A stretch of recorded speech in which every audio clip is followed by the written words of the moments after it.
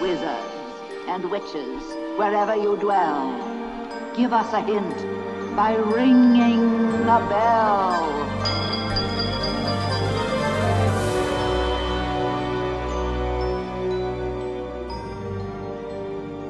Wind's in the east, mist coming in. Like something is brewing, about to begin.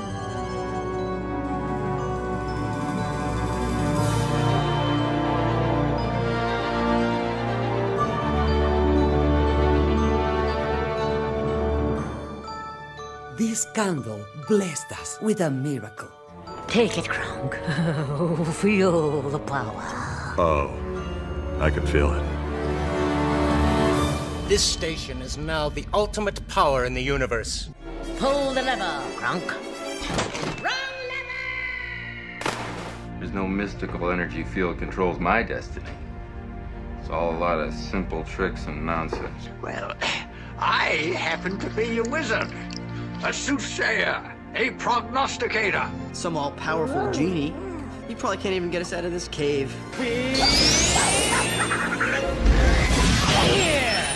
Don't try to frighten us with your sorcerer's ways, Lord Vader. Remain seated, please. Permanecer sentados, por favor. Welcome, everyone. This is our second episode of the Discovered Magic podcast. And I am Jason, and that is Steve. Why can we not figure this out? I don't know. It's this one. It's not even mirrored, so it is backwards. I guess that's why. But yeah. Otherwise, you wouldn't be able to read my signs. Yeah. So last time, we just kind of hopped into the show, and we didn't really talk about ourselves. So I kind of figured we give a little background, a brief background, about what we do, how we got started and whatnot. Sure. Would you like to go first, or shall I? Yeah, you can go first. Okay. Will do. All right. So I was born. No, just kidding. Actually, we were talking about that on the Big Thunder Mountain ride-through video. Yeah. I was born on May 27, 1977, 2 days after Star Wars came out. The first one. Okay. A New Hope. But you can go watch that video. Yeah. So anyway, yeah, I started doing woodworking in high school and junior high and all that, and I kind of stopped. And then I got into doing web development, teaching myself really from like front page. Actually, it would change stuff with the WYSIWYG side, like make forms and whatnot, and then see how the code changed. And I learned it that way. I think that's where I got really good at programming for Internet Explorer. But then I moved on to doing legit programming, like not just JavaScript, but like Perl and PHP. And then I got into Flash, and now I do Salesforce and NetSuite and stuff. But somewhere along the line, I started my own business doing programming, but a friend of mine asked me to make a sign, and she didn't even know that I did graphics or woodworking. And it kind of led me back into doing woodworking. And, I made a couple signs here and there, and about a laser and about CNCs. And like now I'm doing it all the time. So that led to me starting a YouTube channel where I met other woodworkers and then Disney vloggers, because I'm a big Disney fan, and I made some Disney signs. And then I met this guy because he was a follower, and we have a friend in common because of that. And we just started talking and started doing, like I said, the ride through commentaries, and that kind of led to this podcast. Yes. And that takes us to today. Yeah. Okay, so that was a little long-winded, but that's the brief life story right there. Cool. Yeah, and I've always been interested in woodworking since I was a kid. And I didn't know what to do, in college. So I took AutoCAD, and so I got my degree in AutoCAD. And once I started AutoCAD at a job, I didn't like it anymore. So I went into 3D animation. So that was a lot of fun using 3D Studio in DOS back then. That's how old I am.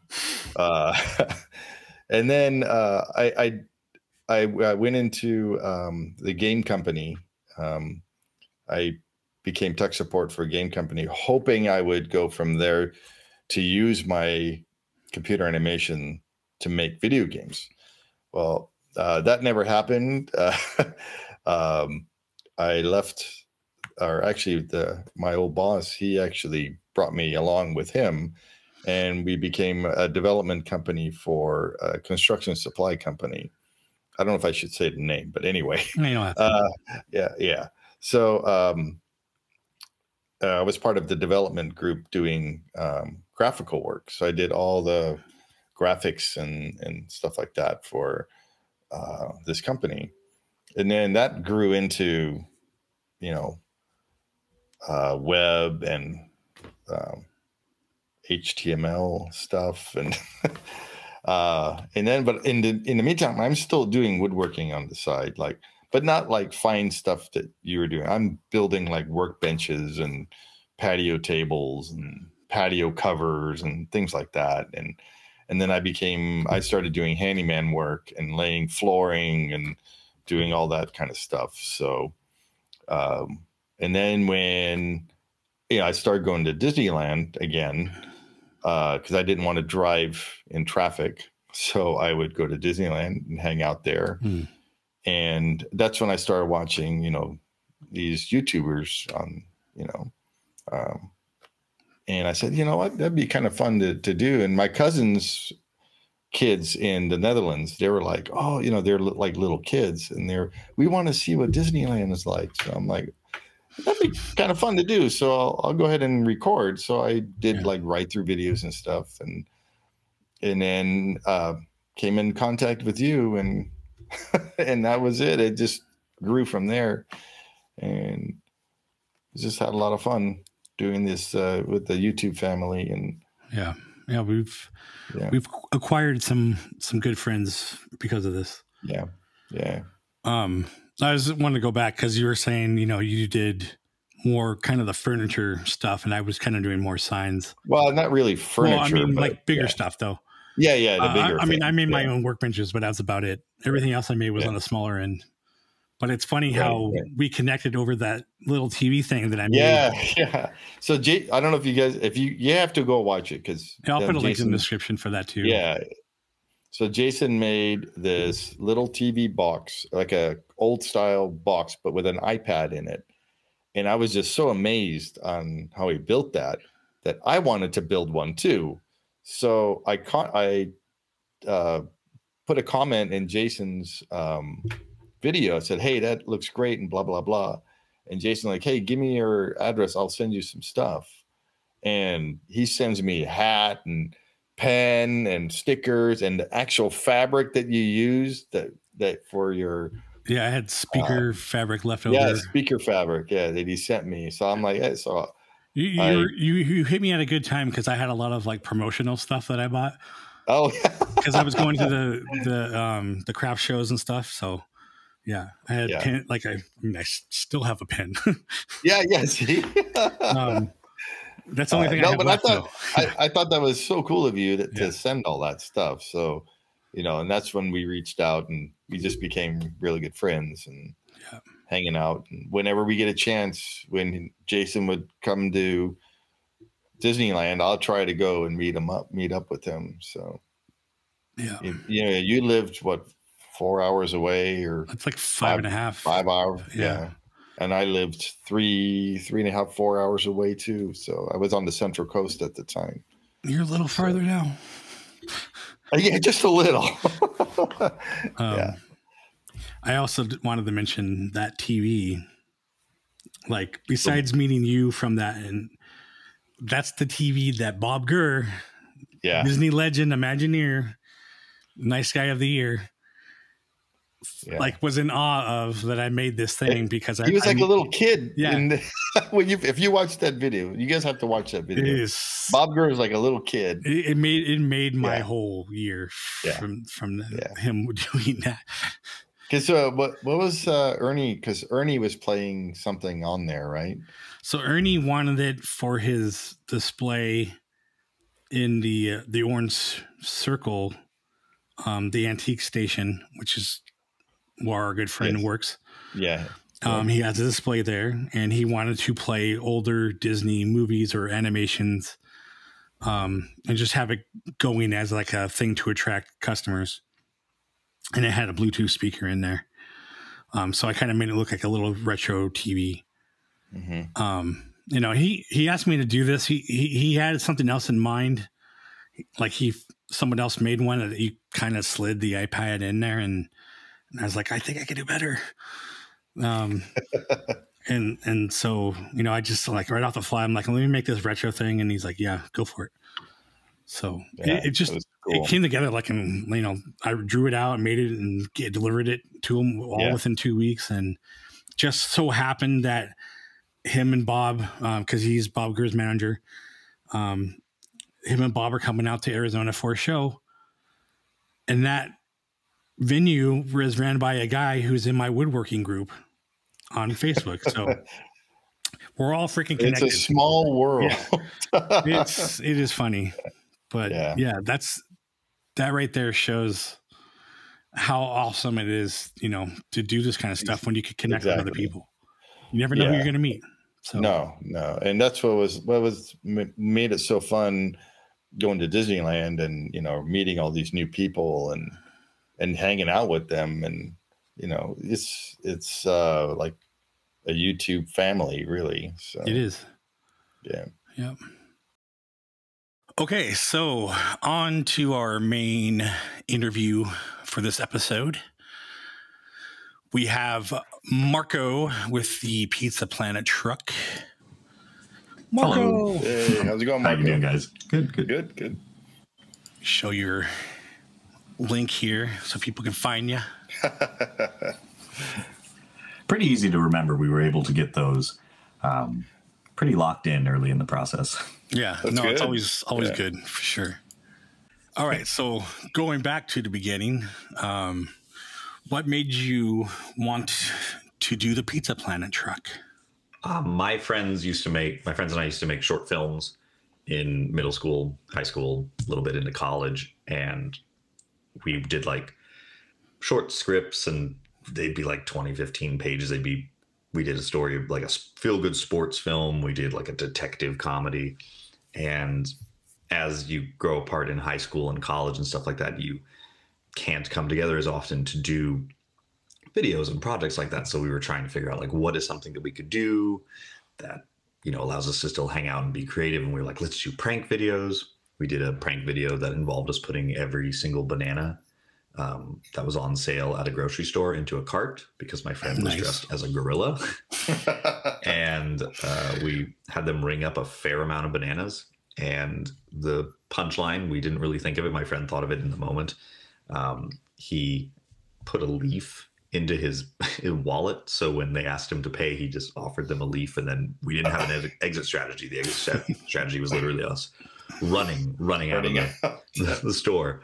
But I think we got away with a lot because we had I still have it around here. So I have an old 14-year-old JVC Handycam. Wait, did you have that recorded?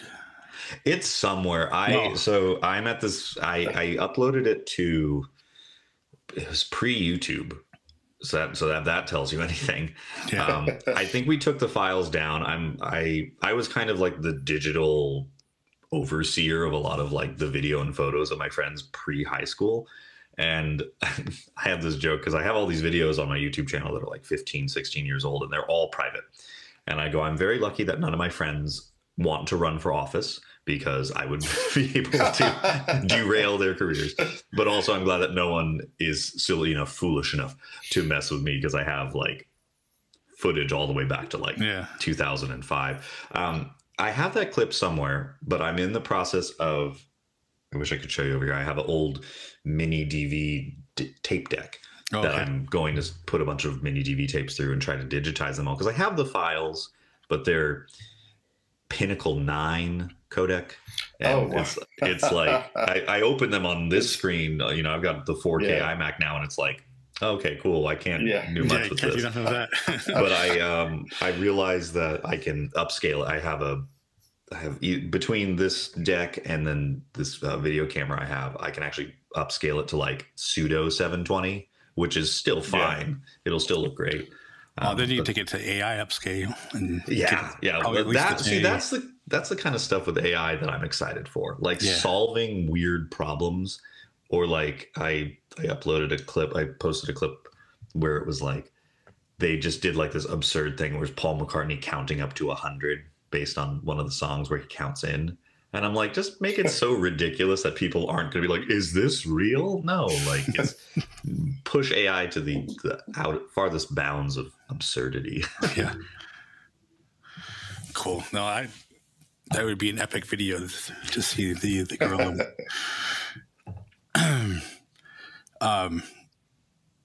So let's get into like things that you've done with the truck. Mm-hmm. Like you taking it many places. Like what stands out as like your favorite or best? So whatever. Not counting Pixar, which might be like I guess the kind of cop-out answer to some. I'm pulling up a list. I have a list. We have like our tour list is what we call it. And where'd it go? Hold on. Okay. It's interesting seeing how busy we've kept ourselves over certain years, where it was like 2012, we did like Pixar. We visited Johnny Cupcakes in LA, which was a fun streetwear brand that had a storefront down there that has been closed for some time. And then later that year, we went to like the CTN Animation Expo, where we just kind of rolled up and we're like, can we park somewhere? And the folks who were running it were like, park it over here. And they had a tent for us.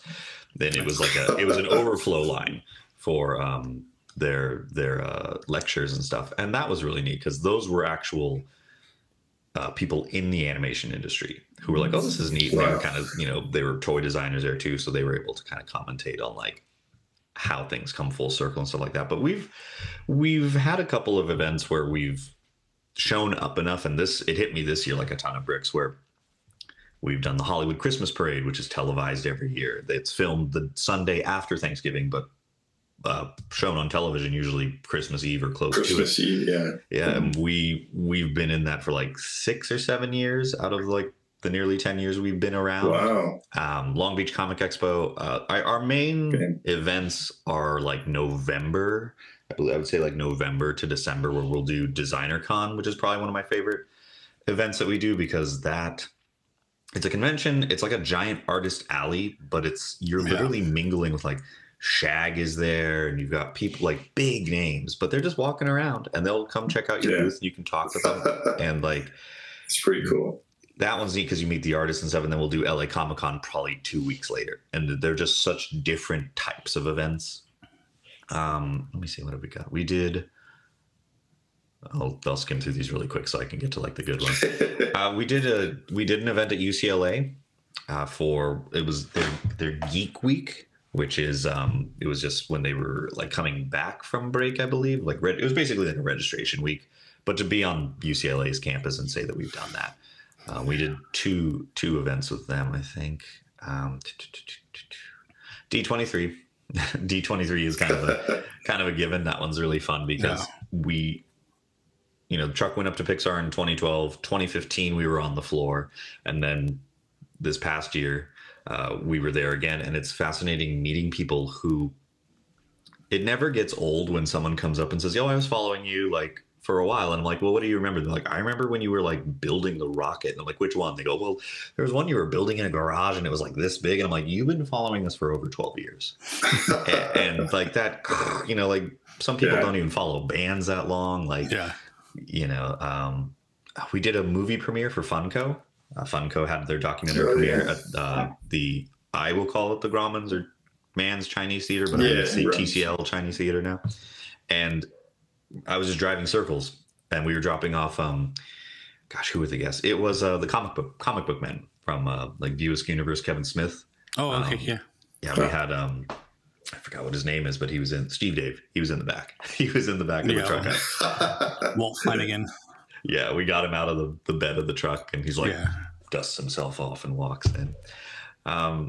But we've done just all types of events. A lot of people are like, well, do you do conventions? Do you do birthday parties? We don't do that many birthday parties, but we've done like car meetups. We've done car shows. We've done, you know, pre-parties for WonderCon. We've done 4th of July parade. So it's a nice hodgepodge trail mix bag of things. But I think before the pandemic, like being able to do an actual event at Disneyland for Pixar Night was a lot of fun.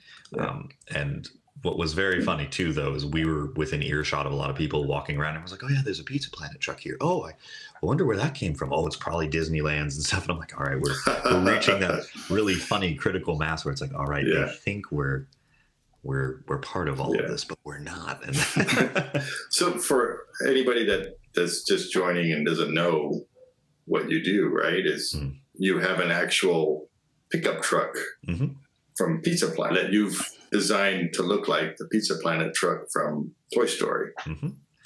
And we used to refer to it as like a functional replica, and now it's just kind of like an artistic interpretation. It's since there's no real way to like fully replicate it. Since then, we've updated the rocket. We've allowed a patina to come up. We've made it so that the labels look a little better.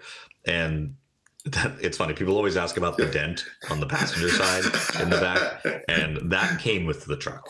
And people are like, is that authentic to the movie? Like, no. When we got it, it just arrived with a dent. But it gives it character. So that last picture that Jason was showing, that was from when you guys were at Pixar, right? Correct. Yeah, that was 2012, April of 2012. Wow. Yeah, you can see the camper and the rocket are different on this one. Yeah.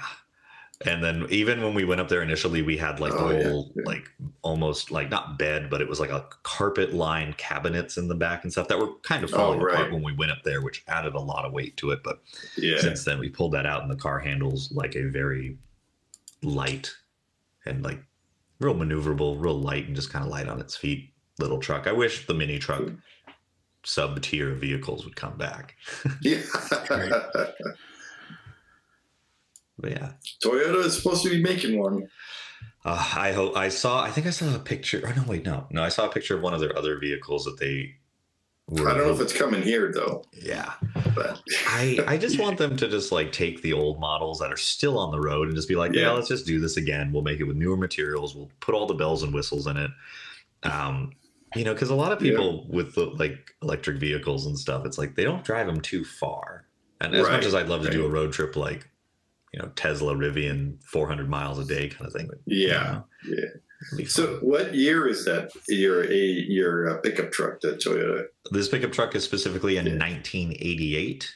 At the time when we were doing research, we didn't realize the subtle differences between the different years and models. So if we could do this again, we would go a little further back to like pre-1981, which has the boxier front and the round headlights. Right. So that's probably the model that's the closest. Yeah.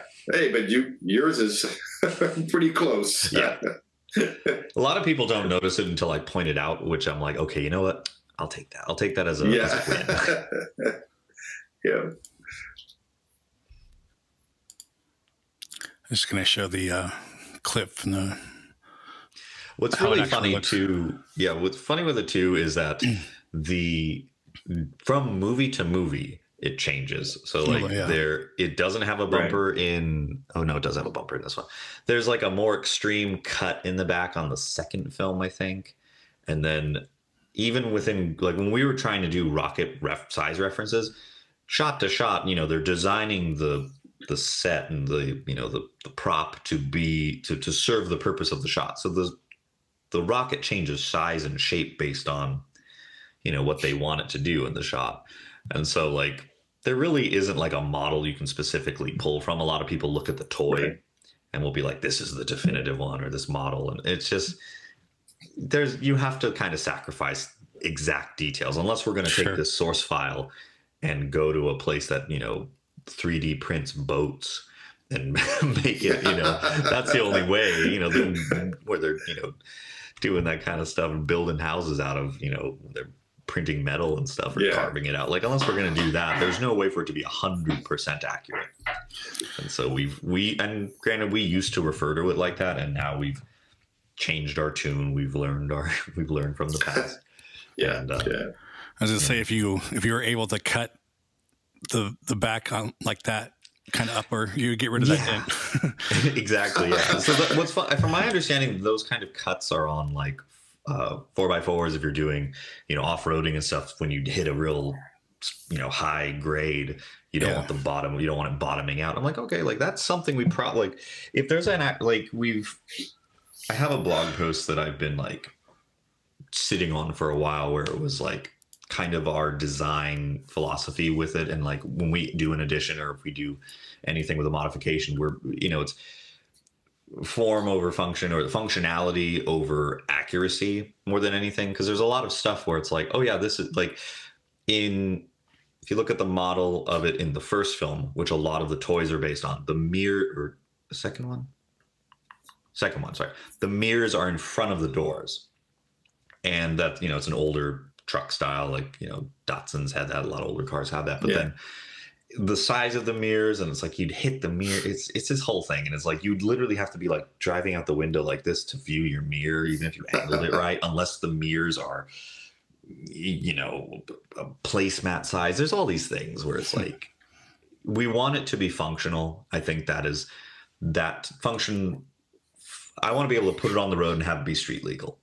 Right. I think that's more important than if it's like, oh, this thing is lined up properly, but also it's not street legal when we do this. Like it, and you gotta like tow it everywhere. Yeah. So you're the little Pizza Planet. What do you call that on the top? The little rocket topper, rooftop. Yeah, the rocket. There we go. So what's that made out of? So the one that's currently on it. The one in the photo in front of Joe's ice, that one is a threaded metal rod with plywood rings every 3 inches. And then in between those rings are pieces of balsa wood. And not to make it sound, as boutique as it could be, it's hand cut, because my friend and I couldn't standardize how to do it. So we were just like, yeah, that fits. And we have little parallelograms and trapezoids and stuff. And we were, just putting wood glue and tapping them in with push pins and stuff. And it took about a month and a half to make that. Wow. Yeah. I just wanted to know, because both Jason and I, we're like woodworking stuff. So I just wondered how you build that. Yeah, it turned out really well. That version, the one that's in that photo, that was after we were hoping. We had this kind of harebrained scheme where we were going to sand down the Bondo and everything. And so that's why it's kind of like almondy in its texture. And we were hoping to do a silicone mold, submerge it, pop it out and stuff. And it didn't happen. We're hoping, we've been saying for years that we want to do a more accurate or lighter, because this rocket right now weighs 15 pounds. It's the heaviest rocket we've built. The lightest one we built, I think, still weighs it weighs 5 pounds. There's ways to make them lighter. And we're just balancing the truck being able to stay on the road and that accuracy. For now, this is our parade rocket. It can go, I think I've driven it 40, because it stayed on the truck when I was driving in New York, and top speed on Manhattan, I think, is 35, 40. So. And that's just held on with magnets? Mm-hmm. Yeah, the magnets are from the same company that I actually went to, like a Pizza Hut and flipped over one of their signs, and I was like, what are these magnets? Oh, okay. So I think they're rated up to 50 miles an hour for something substantially smaller and lighter, like a little taxi cab light. Right. Yeah. But I've emailed people who said that, like, oh, I used to be a pizza delivery driver, and I was like, what is the fastest you've driven? One guy was like, I had one of those on my roof and I forgot I had it on, went on the freeway and was driving 90, and I got home and it was still on. And I'm like, okay, so as long as we make it under 5 pounds, it should be fine. It's shaped like a rocket, so it should. Should do aerodynamic. That's one thing we've always joked about too, is like when we do finally make the new rocket, we want to put it in a wind tunnel just to get that shot of like, oh, there it is. There's where the lift is, and this little curly cues off the back. You need someone to 3D print you one. We have a file that it's over here. Hold on. We've done 2. Do I have the other one around here? Sorry, I'm like all over the place today. No, I can't find the other one. But this is the keychain that we have, and this was printed by a friend of the truck, Matt Quest, who he does a lot of 3D printing. He does a lot of first-person drone racing, so he knows a thing or two about lightweight accessories that are 3D printed. And so this model, we also have one that we printed from, I think it's Shapeways. It's an online kind of drop shipping 3D print. And I have one that just kind of sits on my desk. And we've always joked that I think you can get them made out of aluminum and stuff. I think it'd be funny to be like, all right, donate this much. Well, here's your aluminum rocket. But, and this is fun. It's funny because if you put this up next to the rocket that is currently on the truck, we took the shape from this, cut it flat, like we were able to do a little trace, blew it up, and it's almost 1-to-1. The shape of the fins is a little different, but it's pretty close. I was like, too bad you can't sell those, but I mean, with the way that fan marketplaces are now, I think we could, in theory. There are other people who have made some, and their rocket's a little longer. It's as if they like took this rocket and just went and stretched it out, a little bit. So we can get into the whole discussion, but it's a fine line. Same as selling my signs. Like, it's a ride sign. I mean, it's not like technically the Disney sign, and it doesn't say Disney. But it's I mean, anything they technically make is copyrighted, but whatever. Well, that's the other thing with this rocket is this is like a generic, like this could be the Tintin rocket. This could be, this is space age Buck Rogers. Like, and it's the same thing as my sign. Like, it's not exact. It's a representation of it. We've even had, speaking of that, we've even had it where people have sent me, here's this shirt, Pizza Planet shirt, and I'm like, that's someone traced a picture of our truck. Like, not even like, oh, it's a Pizza Planet truck. It's like, that's a your vector. truck. That's a vector. I can tell. That scoop in the camper shell, or that black piece behind the door, I'm like, that's kind of a tell. And I'm like, well, at least like send me one. I had somebody the other day, I don't have it nearby, but I was at a convention, and someone was like, oh, we make car pins. And I'm like, oh, that's really cool. And then he handed me one, and I'm looking at it, and it's literally a vector of it. And I'm like, oh, that's cool. Like, it's neat. Like, he handed me one. I'm like, I truly appreciate that he did that. But I was just like, oh, this is a picture of our truck. Like, this is not, there's no fooling. Like, So just wanted to get back to the D23 and talk about how you got pizza boxes. When we rolled up, I rolled up the day before, and they had the carpet rolled. They had the carpet rolled onto the carpet, and they go, "Oh, just wait here. We're gonna stage some things." And then I went to grab some water, and then there's like a team of people just dumping, box after box and carrier after carrier, and we kept the majority of those. At the end, they told us like, "Hey, we're just gonna recycle these cardboard boxes, but would you like to use them for upcoming shows or anything?" We're like, "Yeah, sure." We stuffed the entire back of the truck as full as it could get with those. I drove home essentially blind. At least when it came to the direct rear view, I was kind of just going based on the mirrors. But I gave a couple away. We gave some to friends. Jason's signs fits perfect in there. Yeah. Well, that's kind of why I brought it up, because I could tell my little story. But the first time that we met was at I keep forgetting Mouse Expo or whatever.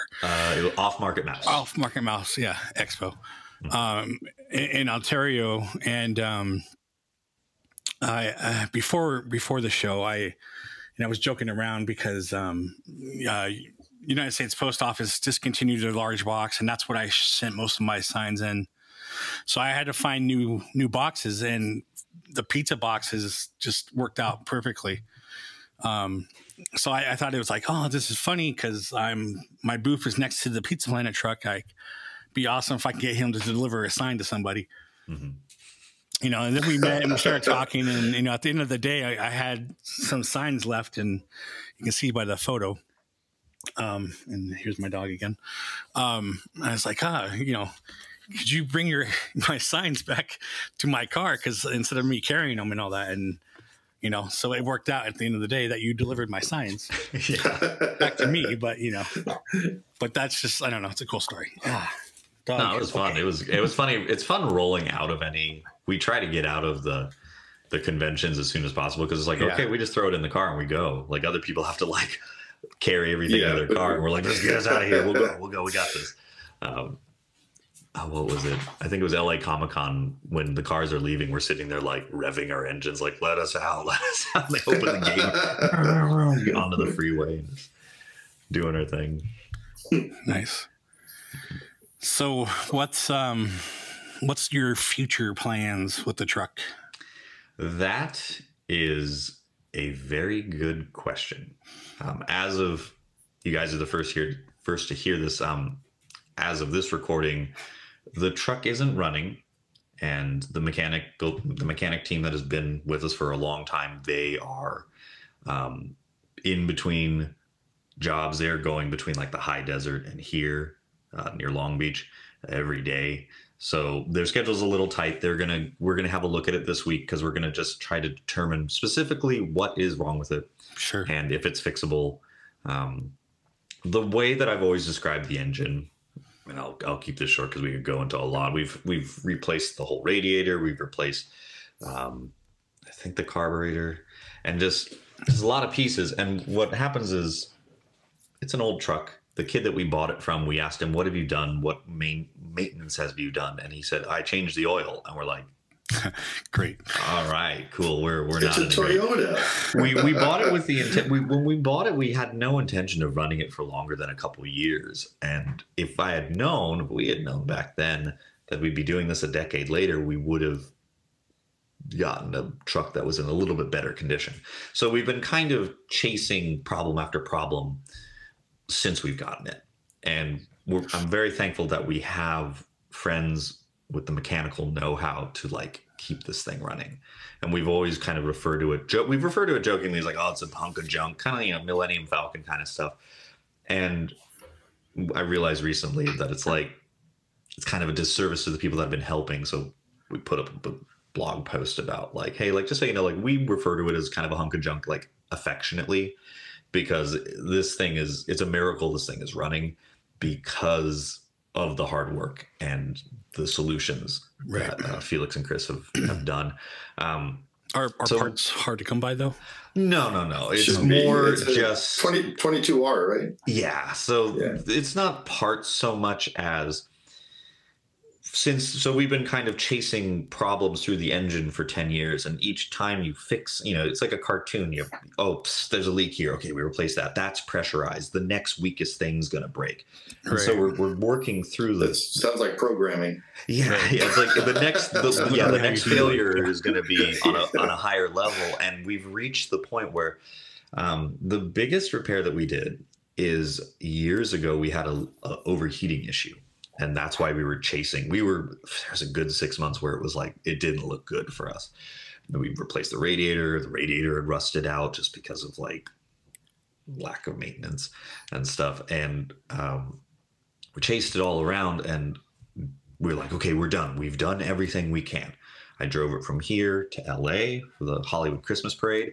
And if you ever want to test the sturdiness of a car, take it to a parade and take it to the Hollywood Christmas parade, because I believe it's a 5-mile loop, and you are probably you're in first or second gear, maybe, if that, depending on your gear ratio.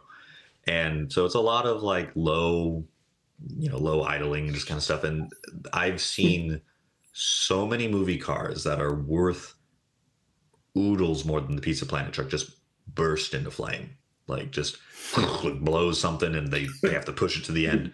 And burn the clutch out. Yeah, it's just like it's crazy. It's kind of like those slow tractor races where it's like you have to be really good at it.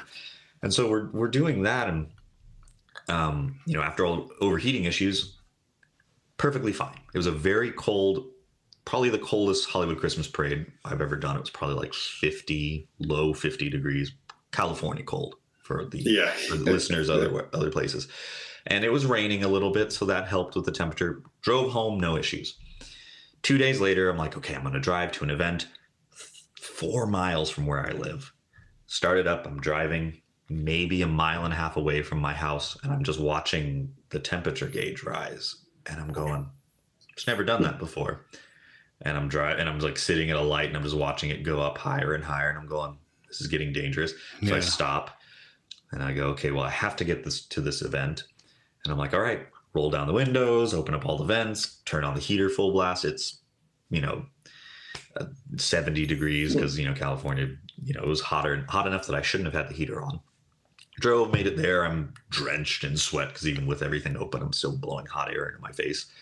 And at the end of that event, hours later, refilled the radiator fluid and stuff. I go to turn it on. And as soon as it turns on, the temp is it just like was not regulating the temperature properly. Towed it to the shop, had Felix and Chris look at it, and Felix goes, I don't know how she could tell, but I trust her. But she basically goes, you came very close to cracking the head because of the temperature. And I'm like, well, what happened? Was it because of the parade? She goes, no, the parade, because it was cold, is what saved it. That's the only thing that kept that car from just like imploding. And so we had the head remachined. It's basically like, from my understanding, it's as close as you can get to a new engine without getting a new engine. And so when people say like, well, what other repairs can you do? We're like, we have to drop a new engine in it. There's no way around that. And then if we do that, it might be worth it to like fix the transmission. I might have somebody for you. Let me know. I'll definitely look into it. We'll talk later. Because we've talked about like, it's currently a 4-speed, a 5-speed would be great. And so like future plans though, I would love to take it on a cross-country road trip. Hard stop. Right. Like that would be Route 66. Yeah, Route 66. The path I have is basically Route 66, and then once you get to Nashville, you drop down into Atlanta, go to Orlando, go up the coast, New York, Boston, and then cut across to Chicago, go to Marceline, Missouri, maybe do a little north, maybe do a little ziggy zag through like Minneapolis or something, and then cross to Salt Lake, and then swoop down back into SoCal. And that's kind of like the ultimate road trip, because then we've joked about like do a Pacific Northwest trip, Vancouver and back to SoCal. As like a proof of concept for that longer trip. These are all, as we've talked about, like blue sky. These are very like sky's the limit, but money's no object. I have the time and the resources to do that. But that's something we're trying to figure out too, is like, if we were to end this in the next 2 years or so, like what do we do with it? Where does it go? I don't want to sell it because I feel like someone else, it's very childish to say it like this, but it's like, this is ours. We don't want anybody else playing with it. You worked on it for so long. You had it for so long, and it's like when you're on the playground and you let someone use the swing and they don't use it right. You're like, I would have done it differently. Or you let them use your wagon or something. I wouldn't play with it like that. I always play with it like this. And it's I don't want to see somebody else like do something funky with it, turn it into a monster truck or what have you. Even if like Pixar or Disney came knocking. I that would probably be something. You're only those are probably one of the few people that'd be like, we'll take it. And I'll be like, okay, you guys will, you'll do it right. We've joked about like, they should put it in the parks and put it next to the Pizza Planet out there, or like, put it on the people mover truck. Exactly. So. Where's the Pizza Planet truck today? Cruising around. there's so much you could do with it. It's just a matter of like, what is the, we've joked about like, is the market like saturated with it? Because like you go to, a couple of years ago, like the Monsters U hat was, you saw that everywhere. You go to the parks now, every other person has a Pizza Planet shirt. It's crazy. Just think about that. From when we started, where we're making our own shirts, we're like, yeah, we're making these Pizza Planet shirts, and people are like, well, that's cool. And now it's like, there's a Box Lunch shirt, there's a Hot Topic shirt, there's a Disney shirt, there's a Disney World shirt, there's a Pixar shirt, there's a Studios shirt, there's a, you know, other brands are, you know, doing cross promotions with Disney, and they're all using Pizza Planet graphics now, and it's a lot of fun.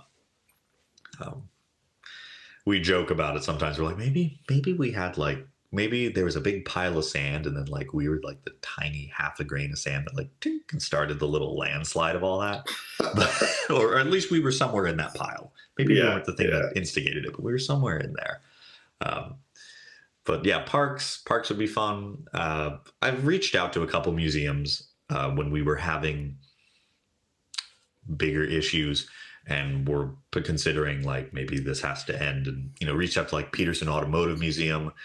And it seems funny because we're, you know, they have the first Honda that was ever imported into the U.S. And we're like, hi, we made a car that looked like a movie car. Can we put this in your museum? Or like Mo Pop up in Seattle. They, you know, that's the personal collection of, I forgot the gentleman's name, but you know, there's a lot of replicas up there, and I'm like, that would fit in with it. Where, because a lot of people aren't going to that museum being like, this is the exact one. They're just like, oh, we want to see this thing. We want to see this neat space. Yeah. You know, so there's you know, there's other car museums across the country, and I wish we could do like a tour of it or something, like just, you know, do agreements where it's just working its way across to different museums. I think that would be more fun than giving it the, you know, the Cameron Fry, Ferris Bueller, putting it in a glass box and, you know, wiping it down with a diaper. Like, you know. Yeah. Of course, there can't be a, you know, a screen used version of this ever. So I would be willing to bet that, you know, some museum somewhere would probably accept it, you know, at least like you said, as like a traveling thing. Yeah. I mean, and I think like as a Disney adjacent fan-made prop, I think it does have a place somewhere. Yeah. And I'm hopeful that I will eventually find out where it does fit. Because there's all these things where it's like there's all these jobs that you find out about where like, oh, you didn't realize that was a thing someone could do. So I'm like, okay, there's probably a museum where it's like spaceship, you know, space age Buck Rogers, you know, adjacent things. I'm like, okay, well, that'll fit in there. Yeah. You know, that'd be really neat. The Museum of the Weird. Yeah. Please believe it or not. Really fun.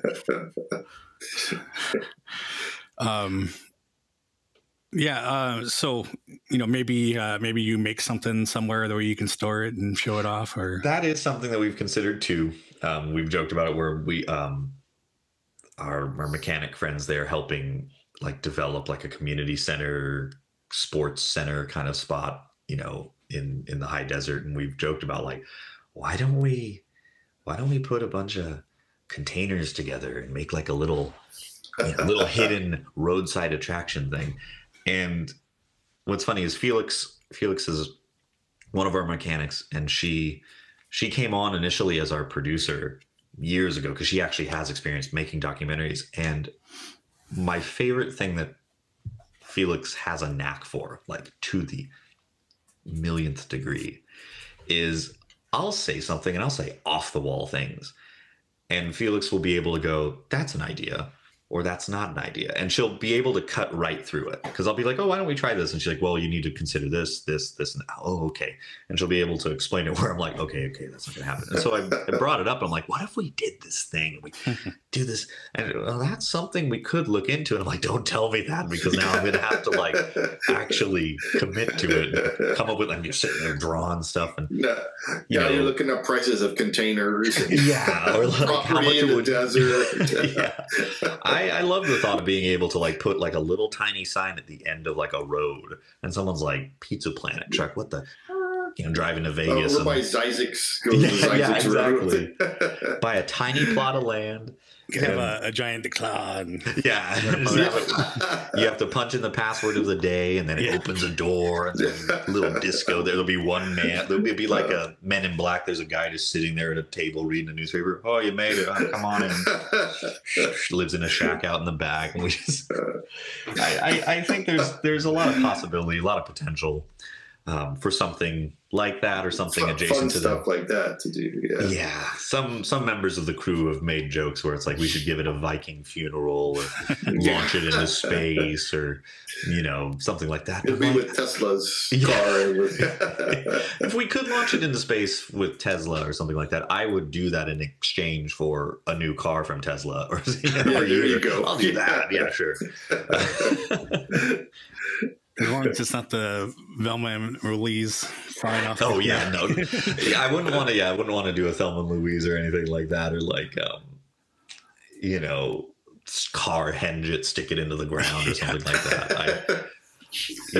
What's really tough too with movie replica cars and actual collector cars is that a lot of these museums that aren't based on like culturally significant, historically significant, outside of Peterson, outside of like National Automobile Museum. There's some fun with Lane Museum in Nashville.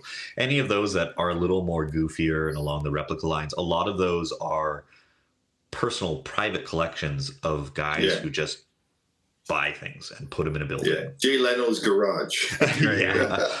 We actually talked with a fellow who worked with on Jay Leno's garage. I was like, would he be interested in looking at this? And he's like, I don't think Jay would understand why you ruined a perfectly good workhorse truck. And I'm like, you're right.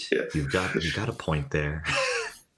That's funny. So, yeah, I don't like the thought of it going into a private collection unless it is for like a Disney archives, Pixar archives, studio collection kind of deal. Well, let's shift gears here and let's talk about your day job. Yeah, I have worked at Disneyland as a photographer for 12 years, about a little bit shorter than the time that the truck has been around. Right. Because when I initially got there, we were getting all the crew together to do the truck, and then I got the job, or at least I got accepted into the college program, Disney college program, the 9-month internship that could potentially lead to a job at the time.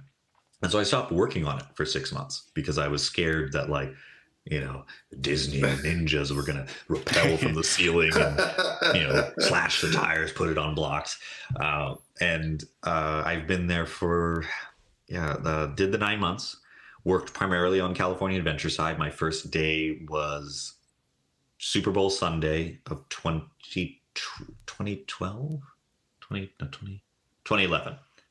Super Bowl Sunday of 2011 was my first day. And so I was on a tripod in front of the Golden Gate Bridge facing out. I kind of was there during a lot of the tail end of DCA 2.0 happening.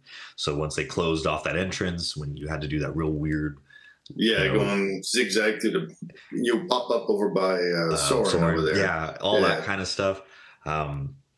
Which is so funny because like when I grew up going to the parks, I loved going. Like I went through the phase where we went a lot as a kid, and then my parents were like, "You want to go somewhere else?" I'm like, "Yeah, let's get a Knott's pass." And then we did Knott's for a year. My parents were like, "You want to do Knott's again?" I'm like, "No, take us to Disneyland." and so like I remember when DCA 1.0 came out, like we kind of ran around, and that became this funny like comfort zone where we're like, "Oh, it's nice. There's trees. There's there's shade. There's wider roads." And one of my Hollywoodland has this weird special place in my heart because when I visited it there when I was younger, I would go to Award Wieners, and if you look across the street, there's that fountain that looks like the Frank Lloyd Wright house. And that fountain, I used to sit on top of that fountain with my feet on the little water spigots. And I just did that. I'm 12 years old, and I look at it now and I'm like, how did I get up there? And how did I not get thrown out of the park for eating a hot dog on there? And Hollywood and Dine, which is over at the Stage 12 area, was always fun. My dad and I like walked in there one day, and the cast members like were crawling out from behind things like Munchkin Land because they're like, "There's people here, come try our food," and we're like, "Well, we'll try a little bit of everything," and they just gave us a bunch of. And my dad and I walked out of there with like 2 trays of food, and my mom's like, "What did you do?" And we're like, "We just made friends with the cast members. No one goes over there, so we just have food." And we'd come every Sunday, and sorry, got a little off track. DCA 2.0. So like seeing Cars Land come up was a lot of fun. Being there during a lot of that. There's a lot of fun memories like that. I've seen things open and close. I wasn't on any the only opening crew that I did is I was the lead at Goofy's Kitchen when they refurbished it a couple of years ago. Sure. Like troubleshoot all of the strobes and the settings and stuff. But I've done grad nights, which prepares you for anything. Like nothing surprises me anymore. I'm like, I've seen worse at grad night. Let's keep going. Oh, there's a duck fighting a seagull. Whatever. Are they wielding knives? No, they're fine. Let them fight. But I would say like the thing that I'm most proud of while I was there is I helped spearhead push forward this photo effect that turns pinpoints of light when you bring the focus closer to the camera. It blooms into little circles, but instead of circles, it blooms into little Mickey Mouse heads. And that works in, cool. And it's adapting a pre-existing idea to our operation, which I'm particularly proud of. Florida, Disney World, I think it's every Disney World park has used it one way or another. They tend to bring it out during themed weeks, themed months, usually the holiday times. Sure. So after going there for so long and being able to say that I've had like, a speck of dust. A part of on the great machine, there's a speck of dust on one of the cog wheels of this, perpetual clock that is the Walt Disney Company. It's neat. Yeah, it's neat to say that. Yeah. I mean, that's pretty cool. Not many people can say that unless you're like an Imagineer or something. So. Yeah. So you've been there, you said 12 years. Mm-hmm. It was a college program, but did you do photography before then, or did you learn on the fly? Or so my background, when I was, so probably between like 5th and 6th grade, I wanted to be a comic book artist or an artist, or I wanted to draw. And then I found out about animation, and I was like, oh, that's a job. That's great. I wanted to be an animator. Realized I couldn't draw. Tried to write plays with my friends in drama class. Our teacher suggested, why don't you try filming it? Showed us iMovie, which changed our lives. We were doing the stuff. What I think is funny is like you do stuff and you just kind of get interested in where it was like we were like throwing stuff and reversing the footage, and then we realized we could jump off of high places and reverse it and make it look like we're like rolling up walls and doing all these crazy things. And that's kind of what led into that, making short films with our friends and stuff. So I had an interest in film, videography, and photography kind of just came out of that. And you learn similar terms. My dad used to do a lot of photography for wild animal parks. He did a lot of documentation for his friends who were animal trainers in various parts of SoCal, different areas. Cool. Yeah, that's kind of similar. I always knew I couldn't draw, but I always want to get into animation. I think Stevie took 3D Max and stuff. Yeah, I took computer animation. Yeah, I couldn't draw, but I eventually ended in photography, and then out of the blue, woodworking came back into my life. Mm-hmm. I wish that when I was in high school, I took video yearbook, and we were taught Final Cut Pro, and that was I think it was Final Cut 9 was what the year that I was there. And I remember our teacher really emphasized that Final Cut was the industry standard, which it was trying to be. I think like Cold Mountain was like the biggest film at the time that had been edited on Final Cut. And I wish I had taken a shop class, because a lot of the stuff with the truck is like, it's wood, it's metal, it's it's auto shop, just to understand the process. But when I got to college, I was kind of laughed out of one of the classrooms because I was like, I was told that Final Cut was a thing. And they're like, no, like Avid's been this thing for a while. And I'm like, okay, like it can't be that different. And I've never actually sat in front of an Avid workstation. So that's when I started to like kind of transition out of that and just like, okay, I'm going to operate the camera. I'm going to be, my cousin went to USC film school, and I luckily was able to have the opportunity to help on a couple of his shoots. And my favorite memory was we were filming in a historical building, like a historical house in near USC, and we were filming a horror film. And so my job in every shot was to walk in with a huge fog machine, fill the room with fog, and then I would grab a scrim and I would just waft it. And I would just make it so it hung in the air, but it wasn't like you couldn't see. And my arm, I got very good at doing that. My cousin and I, my other cousin, we were like, okay, blow it in. And we did one shoot where we filled an entire warehouse with fog. And that was ridiculous because it was like this viral it was a found footage viral campaign for a graphics card company. And it was this like 8-part series. And there was this one scene where it was like a raid happens on this building. And so like there's all these shots, and I'm in the background of a couple shots like that. So nice. Yeah, that's cool. I think a lot, especially with like, everybody using iPhones now more, Final Cut has kind of come back into the picture a lot, especially with YouTube. So, I mean, I use it. So the way that it went from like content needed to be photos to content needing to be video, my friends and I, we kick ourselves because we're like, we used to develop short films based on skit ideas.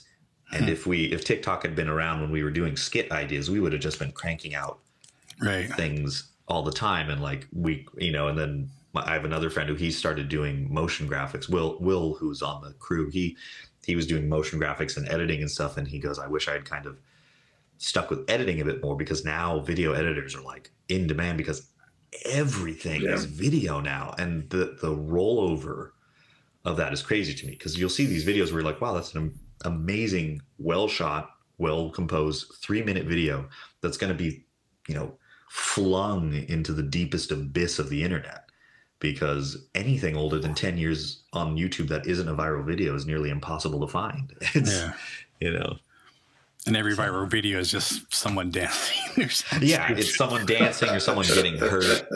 Even the things that like took time, it's more about like, now it's just, I don't think it's how good the quality of the thing is. It's just, can it be reproduced quickly? And then you'll have these people who are doing videos with like, there's a guy on TikTok, I forgot what his name is, but he did one where it was like a train, like little Brio trains talking to each other. They all talk like this. They all talk, thick New York accents. And then he was doing that. And I'm like, wow, that requires a lot of prep. And then he switched up the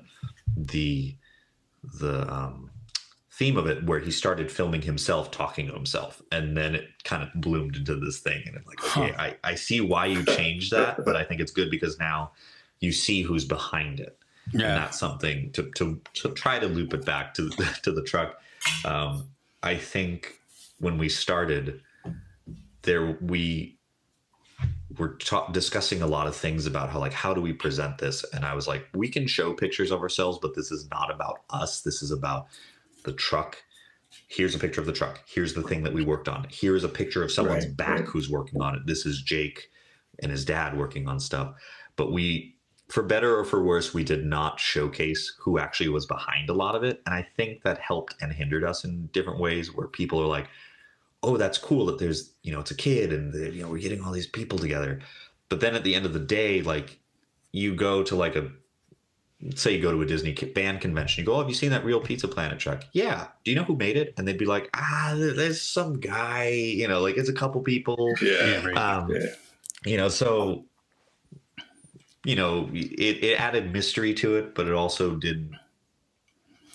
Because people want to connect to other people. And so you show your face. It puts a person behind it. So it could definitely help for sure. It's the same thing with, making all these videos. When I first started making my videos, I was just showing the router that I was cutting stuff. And if you saw my face, it was like in the first 5 seconds. That was it. Yeah.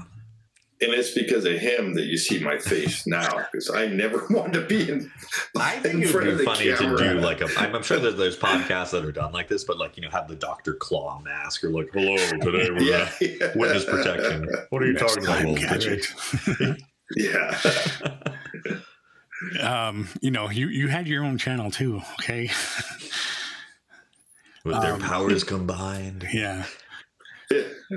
I know. I think this works. You know, this can also be audio, you know, but having the video with it just, you know, especially showing your photos on there, it just helps out.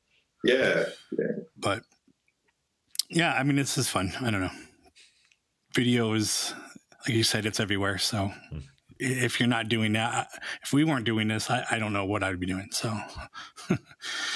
so what's next for you? Anything coming up or, Mostly just diagnosing what's up with the truck and then kind of following up on a couple leads that we might have on places that we could display it. Most of the events that we've booked are later in the year, so fingers crossed that we can get everything solved and we'll be able to get them to like Long Beach Comic-Con and a couple of things. That's really it with the truck right now. I think the biggest purchase we've done recently is a friend of mine was moving. And they had a floor fridge that I thought was a lot smaller than what it was. And I bought it for $30. And I was going to put it in the back of the truck. So when we do events, we can always have cold drinks. And that fridge is a lot bigger than it's about up to my knee. I thought it was going to be like, you know, a little 6-can fridge, but that's like a good 40-can fridge. Like it's quite substantial. And that's the last big purchase we did. Something you can't plug into a cigarette lighter. Right, yeah. A lot of the times when we do events, we'll do it with a friend of ours. He has the Ectomobile from the newest, the Paul Feig Ghostbusters. So he has like a 20-foot tall Stay Puft inflatable. So we'll usually be able to get power and then we'll have a little surge protector. And I'm like, okay, a fridge and a generator. Yeah, it'll be fine. The fuses will be fine in the convention center. Will be okay. We've updated a couple things on our shop.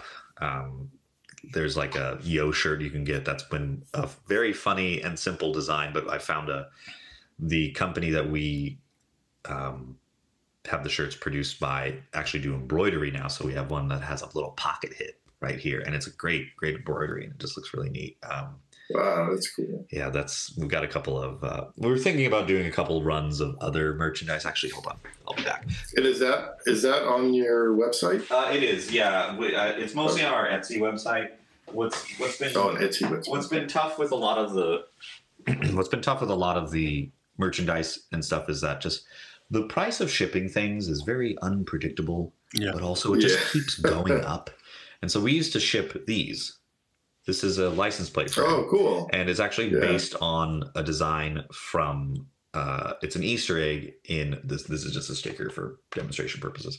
But this I Break for Pizza Planet is a reference to Toy Story of Terror, which is, I think, a 30-minute Toy Story Halloween special. And we were talking with a mutual friend who does a lot of wonderful designs. And they just so happen to have this design like ready to go. And like, you want it? And we're like, sure, we'll use it, because their shop is very much as close as you can get to copyright infringement. But they do very clever things that are like, you know, they have one that like references Treasure Planet in a very subtle and fascinating way. But this one's a little more on the nose when it comes to the images and stuff. So we did a run of that a couple years ago, and we're thinking about doing it again because it's probably our best selling item. But at the same time, like, can we move several hundred license plate frames again? Is the market not saturated? Right. So wait till the next Toy Story movie comes out. That is something that, as we've got friends who have made their way up to Pixar and work there, and friends that worked there before we were born that we've talked to. And as soon as I heard about that Toy Story 5 announcement, I was like, what's that date looking like? And they go, well, it's farther off than you'd think it is. Why? And I'm like, well, I don't know if the truck or what our plan is that far ahead with the truck. whether or not it'll still be around by then or still kicking. But if there was a reason to keep it going, I would say it's another Toy Story film. Yeah. Definitely. One final question before we move on to our games. Okay. You were talking about taking a tour right here and there, but I was just curious, what's the farthest you have taken the truck? The farthest we've driven the truck under its own power, we did an event where we left here at like 6 a.m. and we made it to the Bay Area probably about 1 to 2 p.m. and then did the event the next day and drove home. And so we did like 800 miles in about 72 hours. That's the farthest it's driven. That's the hardest it's been driven. Is that when you went to the Pixar? We went to the car show. Oh. And I think we're far enough away that I can say that we've done that. I don't have any pictures of it online for reasons, mostly because that car show is specifically for employees, and we got in due to some very, very gracious organizers of the car show. Sure. But shipping wise, I'm going to do a quick check right now because I want to make sure, because it's been to South Carolina, it's been to Orlando, it's been to New York. I want to say New York might be the farthest. Well, actually, no, I'm not going to do as the crow flies. I would probably say New York. I think New York is farther than I think it is when compared to Orlando. But New York, pretty close, actually. Yeah, they're all one going up, one going down, but yeah, it was shipped on those. But driving in New York is just like I said with Grad. For sure. Like I said about Grad Night, nothing surprises me. But when I came back from New York, they're like, "How was it?" And I was like, "I have driven a stick shift in New York, and I no longer fear death." Like there's just yeah. But all the stereotypes about New York is like, oh, they're all crazy, or you can do whatever you want in New York as long as you're not hindering someone from moving forward. You tie your shoes in the middle of the sidewalk, you will get slapped on the back of the head, because why wouldn't you? You're blocking the sidewalk. Same thing goes for traffic. I was literally like, a red light was going one way and I'm sitting there like cutting off somebody to do like a certain maneuver, but because I sped up and didn't slow them down, it was fine. No one honked at me. Someone thought I was a taxi though. That was they waved at me and I drove past them and they like yelled at me and I slammed on the brakes and I'm like, this is a truck. This is not a taxi cab. Can you see this? And they went, oh. And I'm like, it's crawling the back there. Yeah. Nice. All right. So we have a couple of little games that we play. Or we tried to play. Yeah. It's only the second time. One of them is a lot of different podcasts do certain things here and there. Or they'll try to figure out what your favorite movie is or whatever. Mm-hmm. I want to do something a little different. So we go, what's your favorite sound, music, or quote or something from a movie?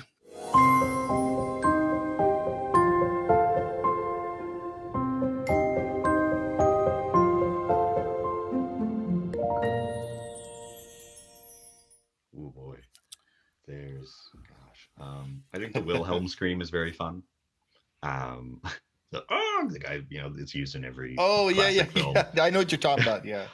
There's the guy that he actually got. What was it in the 50s or 40s where he got bit in the leg or? I think he gets attacked by an alligator and then he gets like an arrow to the calf. And an arrow. That's it. It was the arrow, and he goes, oh. Yeah, there was a guy recently who like found like the original like reels of it, and it's just great because you hear a guy go, oh, and then the guy goes, can we try it with a little more pain? Hold on.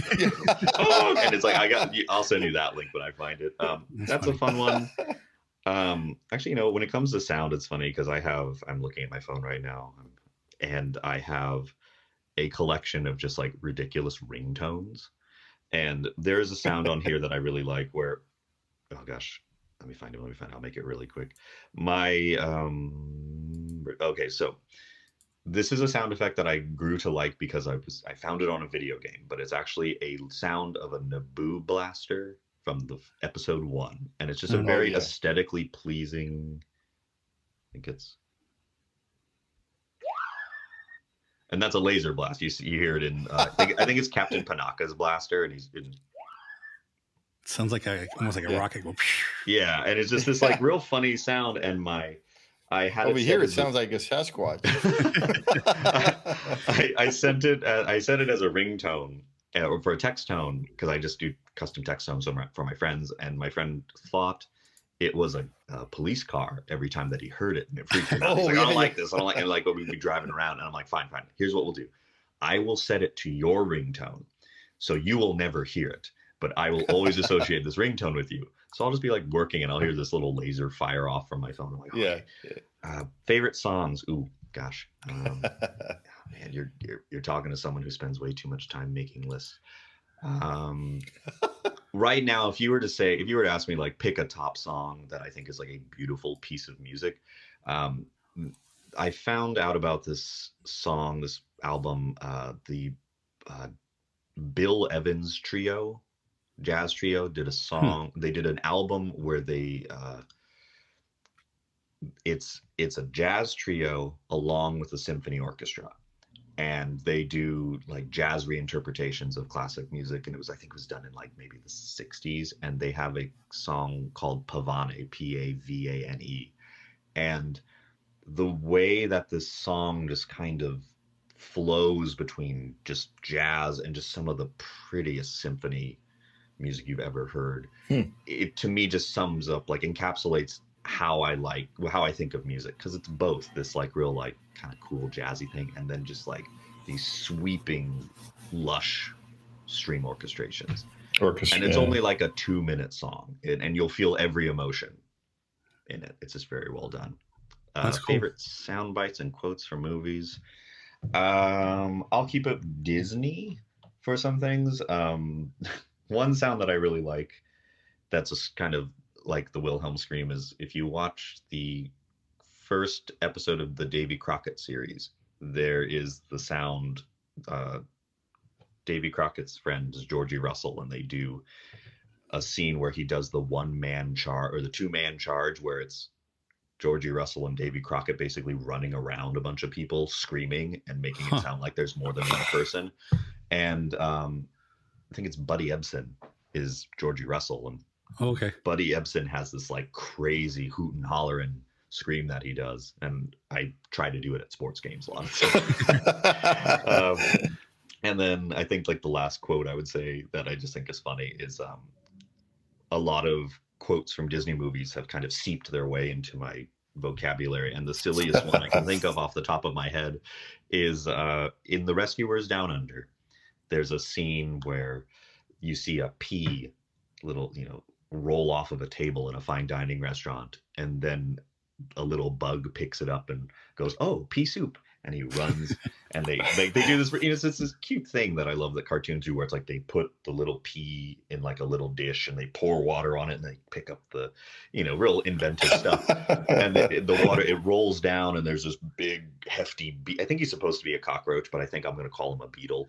And he's like stirring it, and it's funny because it's like this real cute, kind of cutesy looking, and he just turns and he goes, "Pea soup," and it's like this real gruff voice. And I think ever since I was little, whenever I hear pea soup, or like my mom is, like, "Oh, are you gonna have some pea soup?" She's like, "Yeah, we're having pea soup," and we're like, "Pea soup." And it's just this like really silly vocal tick that we have. I could probably go on all day about like weird Disney phrases that have entered the vocabulary. That's almost like oh man, I forgot the name, but the ladybug in Bug's Life, they're all like, "Oh, it's cute," and he's like, "Hey, what's up?"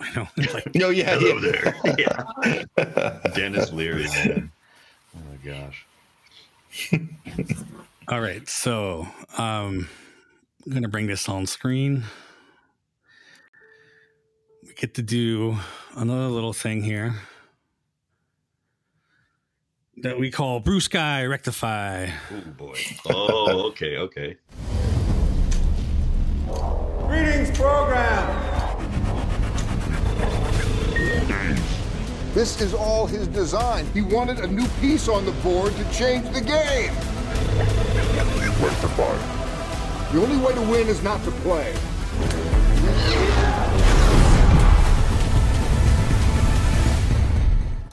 Enjoy the drink. So, we invite you to drink along with us if you have a drink. I'm just drinking water. It doesn't really matter.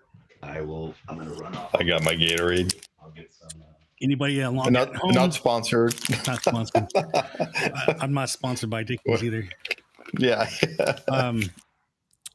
If you're following along at home and you want to make a game out of this, you can take a drink every time we do. And as we wait for Marco to come back. Oh, I forgot that I have a mic on the table, so I'm talking to myself in the kitchen. I'm like, "Can't you hear me?" I am scraping the bottom of the barrel of my soda cans because I have a black cherry ginger ale from the holiday season. Okay, so you are familiar with the concept of blue sky?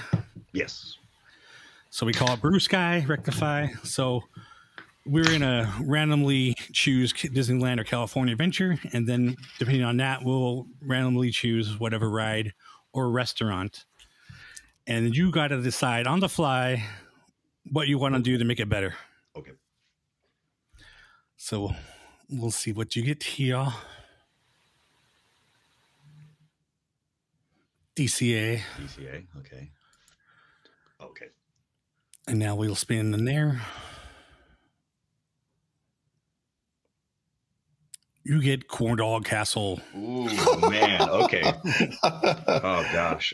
What would I change at Corn Dog Castle?